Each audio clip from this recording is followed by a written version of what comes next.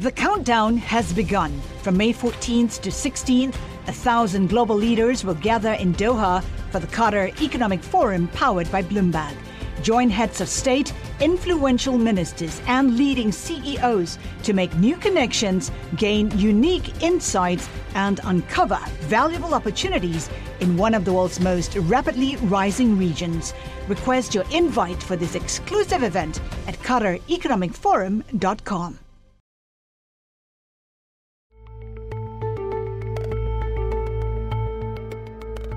Welcome to Out of Office, the podcast about life and leadership. I'm your host, Malika Kapoor. Every week, I bring you a conversation with a newsmaker speaking at a Bloomberg Live summit. This chat, which we record offstage, is freewheeling and it's informal. We go beyond the headlines and talk about things the newsmakers don't get asked about on stage or even in their offices. Their childhood, aspirations, mentors, first jobs, their education, their high points, setbacks, downtime, what they want for Christmas, family, and love.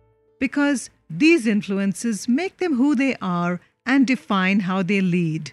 This week, what is great, actually, is when people on the street just come up and say, thank you so much. And I get loads of that. Please keep going, keep battling for the country. Lots of hoots and toots from the taxi community, the black cabs, great group of Brexiteers. I get, quite a few of them give me free cab rides. Yeah, you know who your friends are. Meet Richard Tice, member of European Parliament and one of the most divisive figures in British politics. He started his career as a businessman, a property developer, but he's always had one foot in politics. From 2015, he became increasingly involved in Brexit and is a founder of the pro-Brexit groups Leave Means Leave and Leave.eu. In 2019, he became chairman of the Brexit Party, which was founded by politician Nigel Farage just a year ago. It's a young party, but it's making headlines. It was one of the most remarkable elections this country's ever seen, with both Labour and the Tories having historically abysmal results. In last Thursday's European election, Nigel Farage's new Brexit Party topped the poll with nearly 32... Richard spoke about all things Brexit at the Bloomberg Invest Summit in London. There's nothing worse than a job half done, badly done. So we're going to leave. We want a clean break Brexit that maximises our negotiating position, it minimises the uncertainty, everyone knows where they stand, and we can get on with our lives and get on with adjusting to a post-Brexit world. That's Richard Tice, the politician. My colleague Ed Stapley caught up with him when he came off stage. They chatted about football. He's a Liverpool fan, his passion for property, his school years, and what Richard Tice wants for Christmas. Here's Ed with the so-called bad boy of Brexit. So, Richard Tice, welcome to this Bloomberg Live podcast. Thanks for joining us. Great pleasure. And welcome to Bloomberg's headquarters. Yeah, it's incredible. I mean, I'm a real estate guy and I've never seen a building like it. It's absolutely amazing. First time here? It is the first time here. I've been to the previous headquarters a number of times. Hopefully it won't be my last time. I've really enjoyed it. The canteen's extraordinary. The architecture's extraordinary. Yeah. And I gather it's won all sorts of awards. Indeed. And I guess Mike Bloomberg had a decision to make when choosing where to build his European HQ. And that decision predated Cameron's referendum commitment on Britain's membership of the EU in January 2013. Do you think a company looking to set up a headquarters in Europe today would still 100% go for London? Oh, definitely. You mean a financial services business? For sure. I mean, let's be very clear. The threat to London, and we will have to live with competition in all our business lives. The threat to London is not Frankfurt or Paris. The threat to London is New York and Asia. Your family have been involved in property, I think, for generations. That's right, yeah. So what made you want to continue in that line of work? No, I think, look, I grew up steeped in a family of people who are involved in property. My grandfather, my uncle, my cousin. So, that was the natural place to go. I love it. I love the attraction of buildings, planning them, designing them, creating them. And for me, the pinnacle was when I was chief executive of a London-listed multinational billion-pound company on the edge of the FTSE 250, a business called CLS Holdings. And we were designing new buildings. And here in London, we designed a very large scheme down in Vauxhall, which included 2 50-storey towers. And for me, that was something extraordinary, and they're now underway being built. Yeah, no, fantastic. And so about 30 years in property investment. Any regrets in that time? Look, we all make mistakes in life. The key is to learn from them and try and not make them again, and try and make more good decisions than bad decisions. But the thing, successful people know that you achieve that success by you make a decision and then you monitor it and adjust it. And having got into the world of politics, what I've seen is far too often that actually people in politics and the civil service and too many public services that are actually not prepared to accept when something's gone wrong and quickly change it and adjust it and be open about it, as opposed to trying to cover it up or pretend that it's not going wrong. Mm-hmm. And one thing that interests me from a finance point of view here, you managed to navigate the 2008 financial crisis extremely well. I think you sold a significant amount of the property you had by 2007. Yep. And then bought again at the bottom of the market in 2009. Yep, that's absolutely right. You're very well informed. I'm very impressed. So who were you talking to at the time, and how did you have that edge that other people clearly hadn't seen? To be honest, just gut instinct. Pure gut instinct. Having been involved since, the markets for, the best part of 20 years. I'd seen a recession in the early 90s, and it just felt wrong.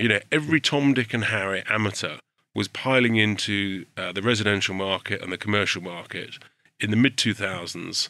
The banks were doing some extraordinary things. I mean, you could borrow more than 100% on a commercial property loan from the Scottish banks. And that you just knew in your heart of hearts that was wrong. And people were just bidding ridiculous sums for property. We had a business, we had 100 people. And you know what? It was a private business, and we just felt it was wrong. And so we said, let's do the opposite. Let's take a very early view. We went from 100 people down to 15. We did that in 2005 by outsourcing lots of our house building. All those people were able to get jobs because it was still a booming economy, but we de-risked the business. And so by the time the recession hit, basically the business had a pile of cash and no debt. And, again, that's long-term gut instinct. And yes, I paused for a couple of years, did some advisory work in the debt world.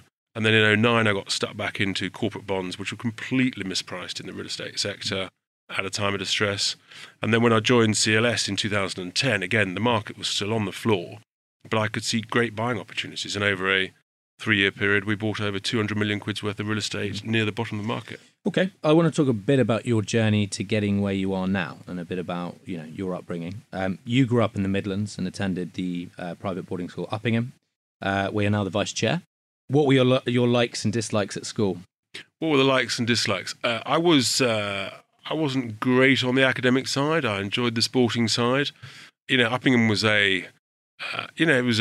it was a pretty sort of tough school back in the late 70s. If you needed to go to the loo, you had to go outside. So, things have changed a lot. Yeah. But, I've always been more of a, believe it or not, I'm 6'2" now. In those days, I was actually really quite short. Some people used to call me Titch. So I was hooker in the scrum. That was always pretty painful. But no, I got through the school years, went to university to do a very technical degree, but that stood me well in the real estate sector. Now, I don't know if you'll thank me for this, but I looked into your A-levels. Yes. God, I'm impressed by your research. It's amazing. I noticed you got 2 E's. Yes, yeah. One in politics and one in maths, but an A in economics. Yes, so there we are. Was that you weighting your revision? Or did you get unlucky with the questions on that? So no, being candid, I just messed up the revision on politics. So that was just a Horlicks. My maths teacher and I didn't get on. And I think with maths, like in any subject, you can hit a glass ceiling in something. And for me, just after what were then called O-levels, I discovered a bit later I'd hit the glass ceiling. But economics was what really, I loved it. And in a sense, that interest is what's sort of driven me ever since. And despite the poor exam results in politics, I've always had an interest in it, always loved it, and here we are. Mm-hmm.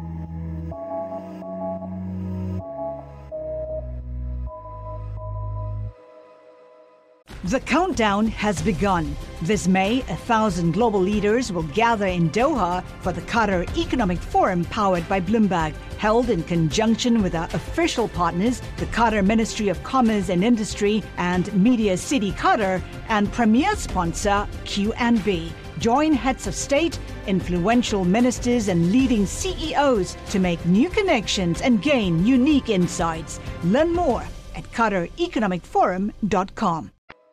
What was it like growing up in the Tice household? Were you close to your siblings and parents growing up?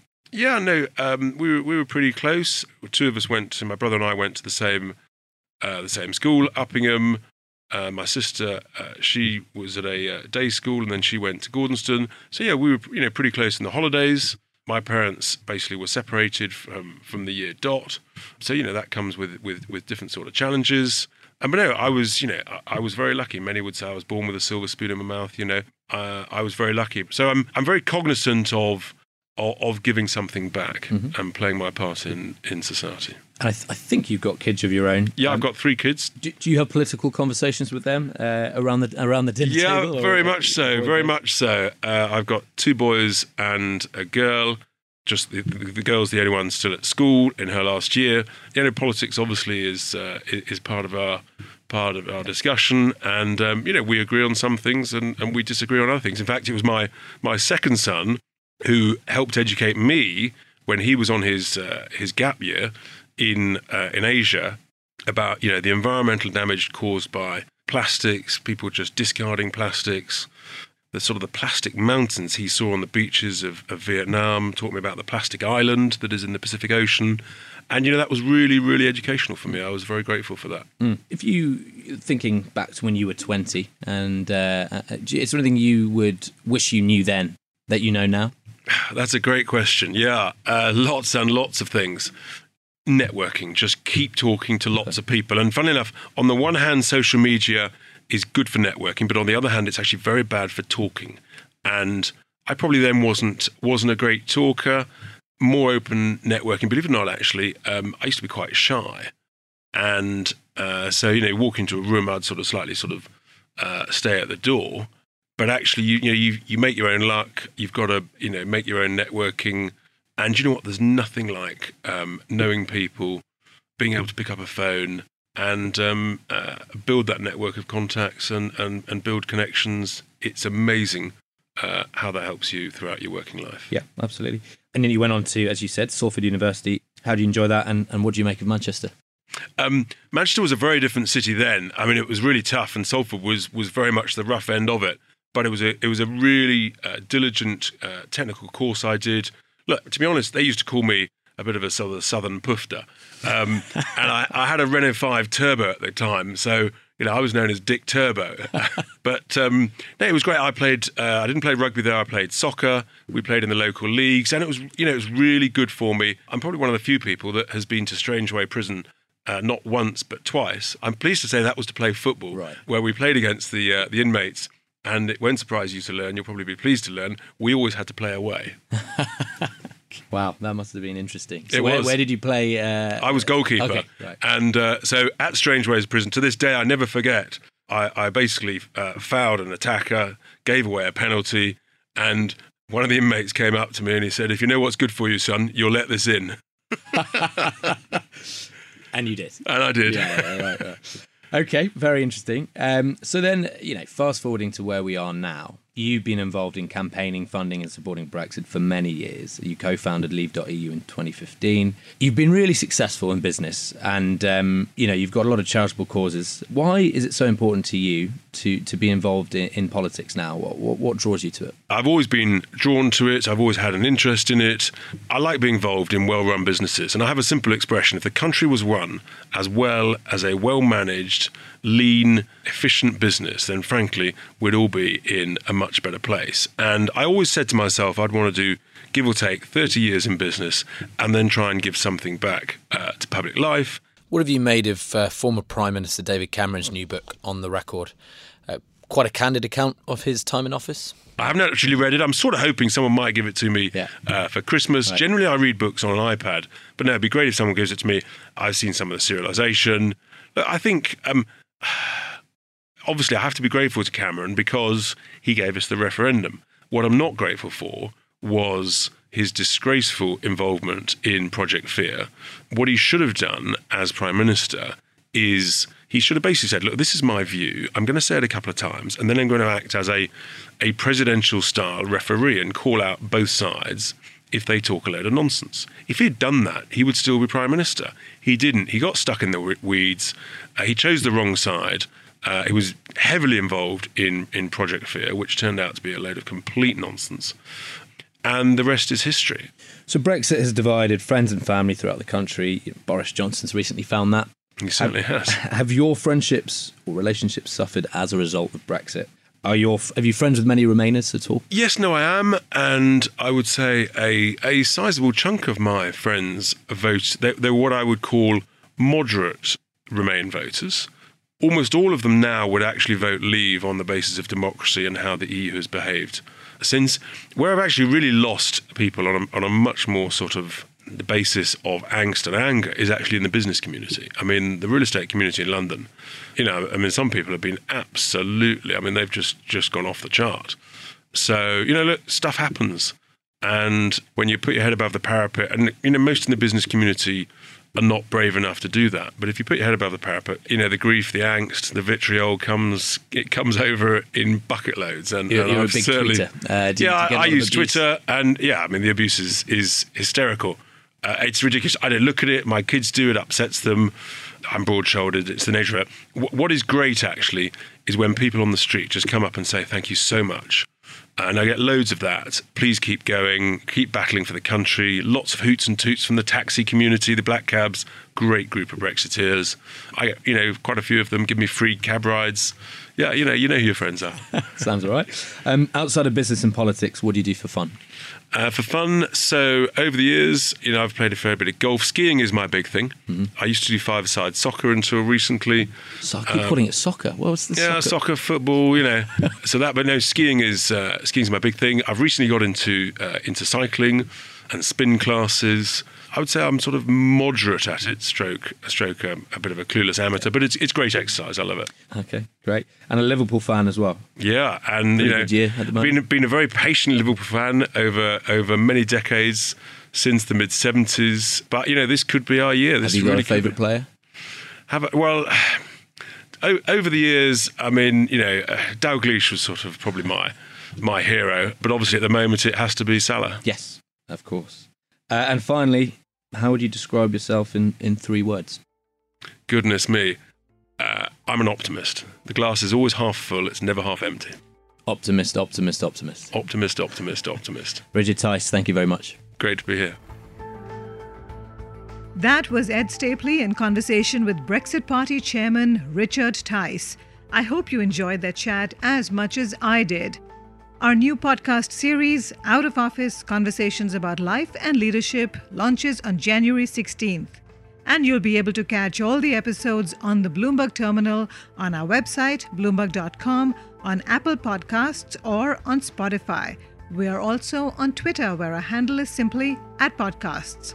We'd love it if you could take a minute to rate and review our show, so please do that if you can. And I really hope you'll join us again for more candid, informal conversations with newsmakers. This episode was produced by Laura Carlson. I'm Malika Kapoor. You can find me at This Is Malika on Twitter. Thank you for listening.